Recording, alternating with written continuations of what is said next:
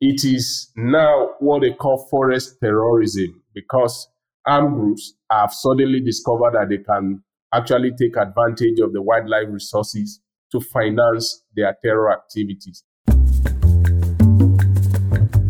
Welcome to Global Dispatches, a podcast for the foreign policy and global development communities and anyone who wants a deeper understanding of what is driving events in the world today. I'm your host, Mark Leon Goldberg. I am a veteran international affairs journalist and the editor of UN Dispatch. Enjoy the show.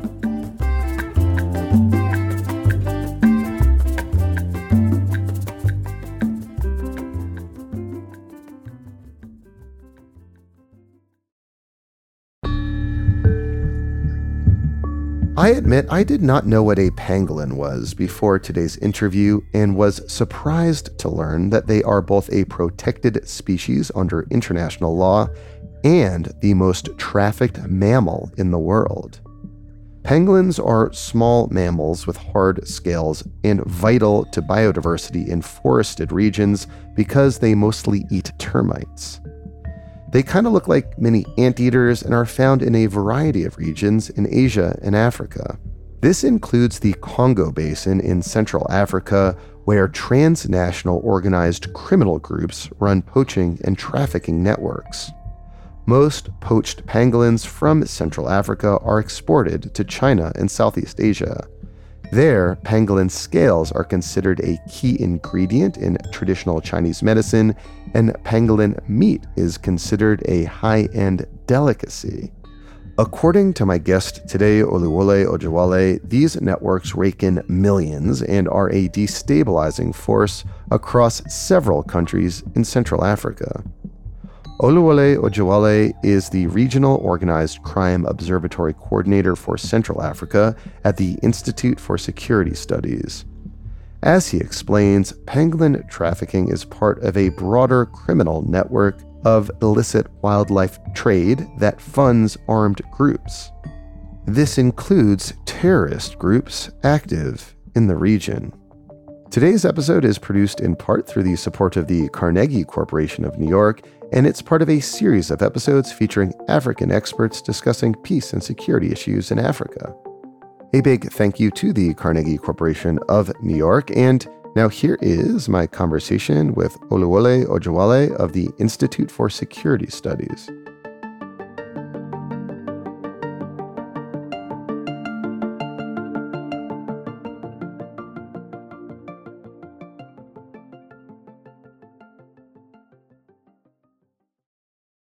So just to kick off, for people who are not even familiar with the animal, what is a pangolin?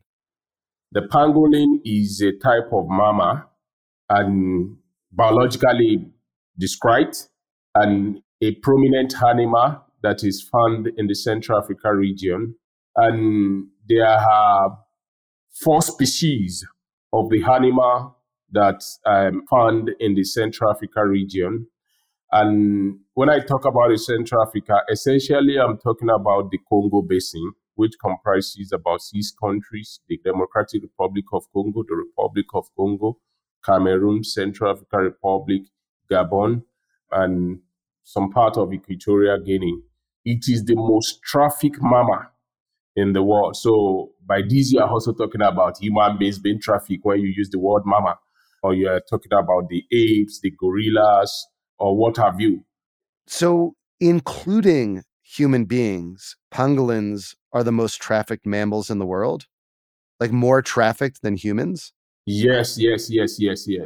That's a startling statistic for an animal that I think many listeners might not have even heard of. I admit I hadn't heard of it before I started researching the topic in preparation for our conversation today. So what makes pangolins the most trafficked mammal in the world? What is the demand for pangolin or pangolin parts? There are 2 principal prongs to this in terms of what is driving the trafficking and the demand for pangolin. So several years ago, decades of years, pangolin has been discovered. Maybe this can also be a myth, so to speak. as a special delicacy, particularly for the people in the Oriental countries, what you would describe today as probably the larger Southeast Asia. So you're talking about Vietnam, talking about China, talking about Hong Kong, talking about Malaysia, talking about countries in the Southeast Asia. So it's a special delicacy. And this is also tied to the fact that some parts of the pangolins itself, the fins, are seen as critical component in the formation or in the development of traditional medicine. So for many years, a lot of people have believed that pangolin scales can cure a lot of diseases, a lot of ailments. So that is driving the demand. And that is the reason why I said this is not a recent phenomenon. It has been on the rise for many years. And the second thing is that even in some part of Africa where poverty is rife, a lot of people actually depend on bushmeat. What is called a bushmeat, as in the animals caught or killed in the wild. And then pangolin is described or perceived in this sense as a special delicacy as well, that if a hunter is able to catch one, then he has really caught something delicious, something extraordinary that is going to be a source of protein. So these are the critical issues that actually drive the demand and the trafficking of pangolins, particularly cross-border trafficking of pangolins from Africa to other destinations in the world. Of the two sources of demand, one, the demand in Asian countries, particularly in Southeast Asia, in the countries you just described for pangolin meat, and also the use of pangolin scales in traditional medicine versus just local hunters hunting down pangolins for bushmeat, which is the source of greater demand. Presumably, it's the foreign demand in East Asia, right? Is the transnational dimension. So that presumably would mean that there are robust networks of poaching and trafficking of pangolin.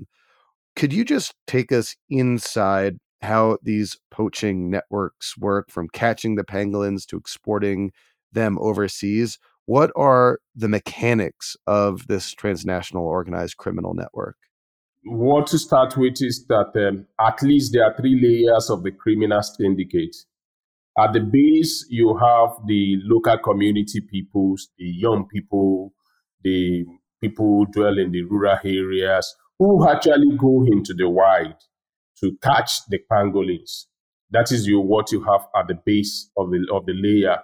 And then at the second layers, the actual middlemen, so to speak, who most of the times come from urban areas, they come from cities, they come from, whether it can be Douala in Cameroon, it can be Abuja, it can be Lagos in Nigeria, who go into some of these places based on available evidence in literature and even in law enforcement. And then they go into these villages to buy from the first set of people who I described at the base of the layer. And then they also act as the facilitators for the kingpins. The kingpins most of the times can be within the African countries, whether it is in Cameroon or Nigeria or even Congo or Gabon, who now necessarily to traffic these things to their popular destination in Southeast Asia. And like I said, that is not the only destination. We have also received reports of destinations like the United States of America, based on law enforcement evidence, arrest, and even what has been emphasized in literature on pangolins trafficking. So at the top of the layer, you have different nationalities. It could be people from Southeast Asia. It could also be the Africans themselves who now facilitate the movement of these to popular destinations. So you have at the base the rural community people, then you have at the middle, second layer, people who come from cities, who are the middlemen who buy, and then you have on top of the kingpin, people who actually facilitate the trafficking to the popular destination. But beyond that, I also need to mention some actors who possibly play some role as well. And in this regard, I'm talking about connivance on the part of the law enforcement agencies, whether at the ports, whether it is water, seaport, or the airport, who sometimes also collude with these actors to get those things out and to get the pangolins products, whether live pangolins or the scale, get them out of the origin countries and also facilitating getting them into destination countries or even transit corridors. Because sometimes they have to move the product from one location to another, probably within the continent, before it gets into the actual destination. So these are the categories of actors who facilitate, play one role or the other in getting pangolins trafficked outside Central African countries. So are the big ports from which they're exported, presumably like Douala in Cameroon or Lagos in Nigeria, are those the big ports in which pangolin are then trafficked out of the Congo Basin? Yes. Those essentially are the major ports. And then the port of Matadi in Congo have also been identified through law enforcement activities in the recent time. Essentially, most of these pangolin products and even other wildlife products go through this popular seaport to get them into transit corridor or to get them into the destination countries. And if I may extend these, although I expect that you are probably going to ask the question, what makes the port vulnerable for easy passage of these? We have to realize that we are discussing organized crime here. And what distinguishes this form of crime from other crime is the fact that it is organized. So there are times that they also the actors, the criminal syndicate, take advantage of the vulnerability of some of these ports. For instance, a lot of materials that go through the ports, a lot of products that go through the ports, whether in and out, go through the cargo. Most of the times, some of these cargoes, the ports do not have the luxury of patience to scan everything from one piece to another. It is within this context that the criminal syndicate package, to use the word, these things into the containers. And then most of the times, you can't just get into the nitty-gritty of scanning all the containers because the ports do not have that luxury of time. So what you see sometimes is probably random scanning. Waiting period is already hitting deep into the shipping process. So we're talking about something that can be easily packaged and out of sight to the law enforcement, even to available technology. So this is the process in which this crime is being facilitated. And even in rare cases, like I mentioned earlier, we've seen instances whereby it is outright connivance of the border policing actors that actually allow this thing to pass through. Do you have a sense of how much money in total is generated through the trafficking of pangolin each year? That would be very, very difficult to ascertain because, like I said, it is an organized crime. But what is readily available is the fact that we know that this is a multi-million-dollar illicit business across the globe annually. But in terms of putting the exact figure, for instance, maybe in Africa, there's paucity of data even on regular business. So it becomes difficult to be able to ascertain in cogent term how much is lost on the continent based on the paucity of this data that I mentioned, because even in illicit business in most African countries, it's hard to get data. But two things that are of primary concern here is the fact that globally it is a multi-million-dollar illicit business. And the second factor is the fact that it is harming the environment and creating loss of biodiversity. So that itself can also be quantified even economically. And we surely arrive at the fact that it is a huge cost to the people and to the environment. I asked that question about money involved because, you described like three layers of the trafficking syndicates. There's the low-level poachers, there's the middlemen, and there's the kingpin who export the pangolin abroad. And I have to imagine that corruption in one way or another impacts each layer of that trade. Do you have a sense of how much the pangolin trade just impacts and influences corruption in many of these countries in the Congo Basin? Consider the multiplicity of different actors that are engaging in this. Corruption is also embedded into it. And then it is only in fewer cases of arrest that you can actually pin or trace this to corruption in the process. And it is at the upper end that corruption is actually felt. At the lower level of the community level, most times those people just think they are going into the white. As a matter of fact, for most people there, they are never aware about maybe CITES protocols. They are never aware about any legislation that criminalizes or prohibits the catching or the killing of pangolins in the wild. As far as they are concerned, it is a natural endowment and they have to take advantage of what nature has provided to them. But it is at the level of enlightened community, at the upper layer, people like me, people like you, people who live in urban center, who probably have access to global information, who have access to international protocols and legislation about biodiversity conservation, who are probably going to be aware that this is a prohibited crime. So in that sense, the corruption manifest or can be traced or can be discussed at the second layer in terms of people who go to buy and then facilitate taking it out of the country into the popular destination.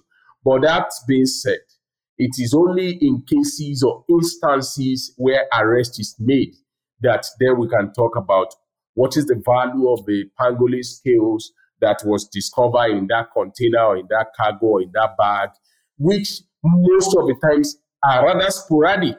So you have tens and hundreds, most likely, of incidents that go undetected. So it becomes very difficult to be able to estimate in terms of the cost or the harm that this is causing to the environment. So because, like I said, it is only in sporadic incidents that we find cases that can be probably discussed or analyzed. As far as law enforcement arrest is concerned, a lot goes undetected because we are discussing organized crime, and it is an organized operation. And I just want to note, you mentioned CITES, which is a multilateral treaty to protect endangered plants and animals from the threats of international trade, and pangolin is part of that CITES treaty. Are there any connections that you could draw between pangolin trafficking and peace and security issues in the Congo Basin region, where these transnational organized criminal networks run the deepest? Recent event has shown that cartels and groups of organized crime syndicate in Africa who have previously been trading in ivory products from elephants have recently, in the past 2 to 3 years, focused their attention on pangolins. That is the number one thing. And this stretches from East Africa to Central Africa and even to Southern Africa. These are the richest parts in terms of biodiversity, wildlife in Africa, East, Central, and Southern Africa. And the second thing that I must say is that based on available evidence as well, there's a linkage to terror groups, armed groups, taking advantage of the vulnerability of the borders, of the vulnerability of the parks, taking advantage of these vast resources for terror financing in the Congo Basin. So here we're talking about whether it is timber trafficking, process into charcoal. There is that example in the Congo Basin, particularly in the Virunga Park in the Eastern DRC. Then the second thing is also ivory trafficking. there is a strong connection to armed groups in this regard. And the third one, which we are discussing here, which cannot be ruled out, is also that of Pangolin scale. So organized armed groups, terrorist group coming from West Africa, going into Cameroon, coming from East Africa, going into Eastern DRC, or those that are actually based there are actually exploring the possibility of general wildlife trafficking for terror financing. I was in Gabon last year, and in fact, when I met with one of the senior directors of PAC in Gabon, what he told me is that what we are now witnessing now is that we are seeing terror groups coming from West Africa, coming from countries as far as Nigeria, as far as Mali, coming from East Africa, as far as Congo, coming into the forest to take advantage of any resources, whether it is gold, whether it is wildlife, whether it is timber, within the forest to actually finance terrorism. And he causes something. He said what we are now facing now is forest terrorism. That is how he called it for me. So there is a strong link, even though it cannot be specifically linked to one product. What is surely established is the fact that terror groups, armed groups, are taking advantage of the vulnerability of the porosity of our borders and the vulnerability of the parks to actually leverage these resources for terror financing within African countries.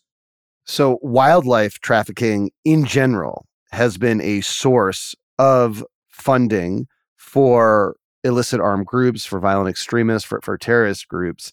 And more recently, pangolin has been a more valuable item to traffic. Thus, you're seeing circumstantial evidence that these groups are seeking to exploit trafficking in pangolin to fund their activities.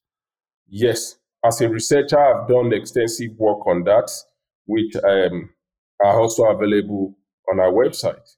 I've written on how the Congo Basin Rangers have been threatened by armed groups in the Congo Basin. I've also written on timber trafficking and how this is also becoming a source of lucrative trade and terror financing to armed groups coming from different parts of Africa to the Congo Basin. Are there any specific policy steps that could stem specifically the illicit trade in pangolin and pangolin scales, and also more broadly combat other wildlife crime that you suggest is used to fuel armed groups and destabilize parts of Africa? There are two approaches to this that I would suggest.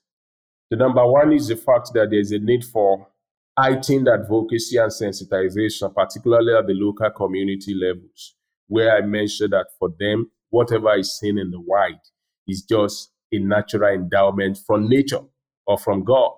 And then they should take advantage of it to enrich their own, maybe livelihood, so to speak. That is the people that we need to focus on in terms of advocacy and sensitization in order to bring them into becoming part of the solution. That is the number one thing. And there's a proliferation of advocacy groups, environmental conservation groups. We need more of that conversation, even being escalated to global platform like the United Nations, G20, G7, whatever it is called. There's a need for that enlightened conversation that is also going to be amplified at the local level. So connecting the local with the global in a nutshell. The second thing, which I need to explain carefully to the audience, is the fact that honestly, I strongly believe, although I believe there are a couple of people who probably hold a different view to this, but based on my experience interacting with the guardians of the wildlife in the field, the number one thing is that this actually required a robust kinetic approach, military solution. Why am I saying this? In 2012, I believe, some armed groups that stormed Lobeke Wildlife Park in Cameroon, I believe, came from part of Sudan, Chad, into Cameroon to hunt down elephants for the purpose of ivory trafficking. they came with machine gun to hunt down elephants. That has subsisted until now. The poachers, so to speak, are very sophisticated weapons. So in this sense, there is no way a ranger in the park is going to confront such people, such criminals with an ordinary stick or an inferior weapon, so to speak.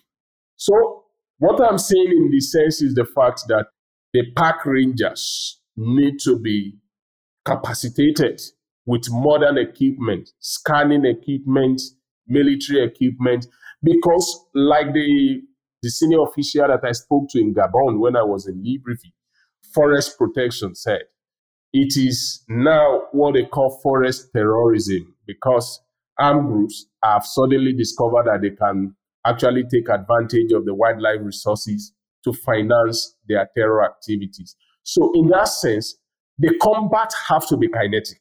The combat have to come with a military approach on the part of the state. So the rangers need to be well-resourced to be able to confront these people and bring them to their knee. So I think that is very, very important.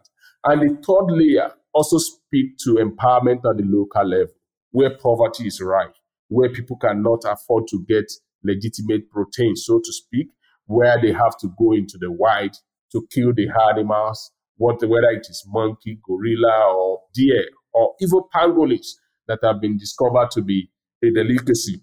So poverty needs to be addressed at the local level as well, so that the quality of life for the people can improve.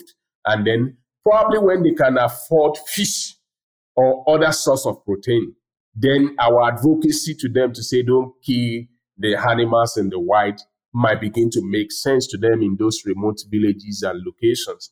But otherwise, if that is not addressed as a social problem, then it becomes difficult to combat or address pangolins or wildlife trafficking at that level of the base. And don't forget that the need of the people is very simple at that local level. As a matter of fact, on the pyramid of transaction and this illicit business, they make the least gain. It is the people at the upper echelon of the pyramid that actually make the bulk of the money, of the illicit profit in this business. So it has to be that tripartite solution. One, on one hand, addressing the issue of community sensitization. At the other hand, developing a robust kinetic approach to combating terror groups, the poachers who come into the forest.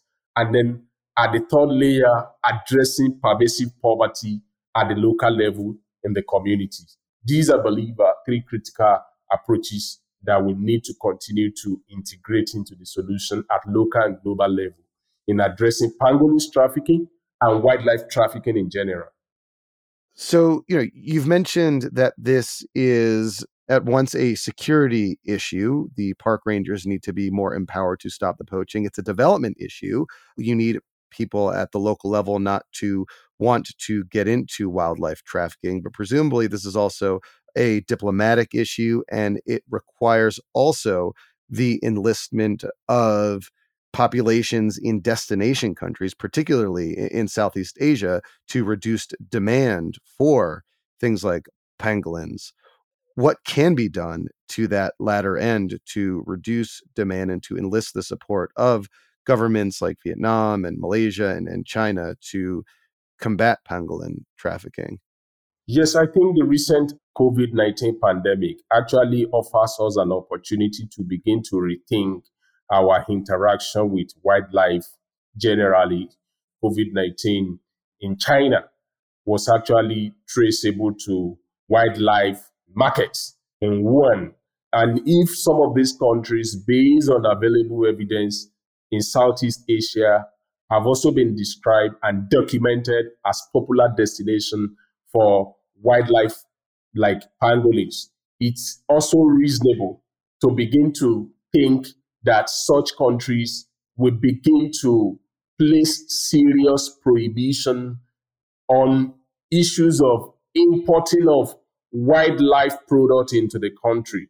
And it also offers a lesson for multilateral and bilateral institutions probably engaging on wildlife conservation, probably engaging on global health, security. Because what can be linked to this now is that unbridled consumption of wildlife products is actually a major threat to global security. COVID-19 has attested to that with indisputable evidence. So countries like China, like Vietnam, and even countries in Europe and the America now needs to come up with robust surveillance and legislation that is actually going to be seen to criminalize attempts to bring wildlife products through illicit means into those countries to serve as a deterrent.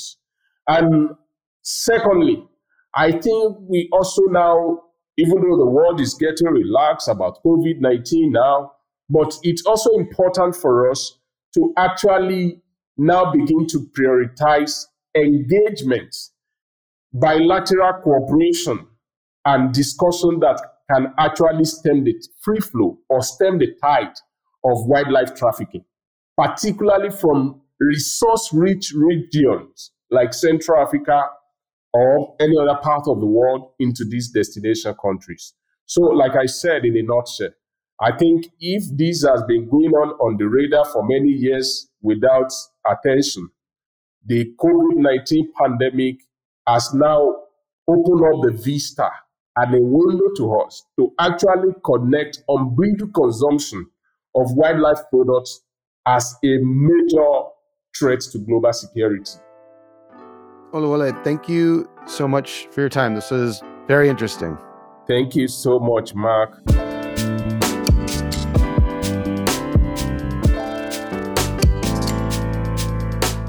Thank you for listening to Global Dispatches. Our show is produced by me, Mark Leon Goldberg, and edited and mixed by Levi Sharp. If you have questions or comments, please email us using the contact button on globaldispatchespodcast.com. Before you go, do take a moment to show your support for the show by becoming a premium subscriber. If you're listening on Apple Podcasts, you can do so with a couple taps of your thumb. If you're listening elsewhere, you can go to patreon.com/globaldispatches. We rely on support from listeners to continue to do what we do far into the future, and by becoming a premium subscriber, you will unlock access to our entire archive of hundreds and hundreds of episodes. Please rate or review the show on Apple Podcasts.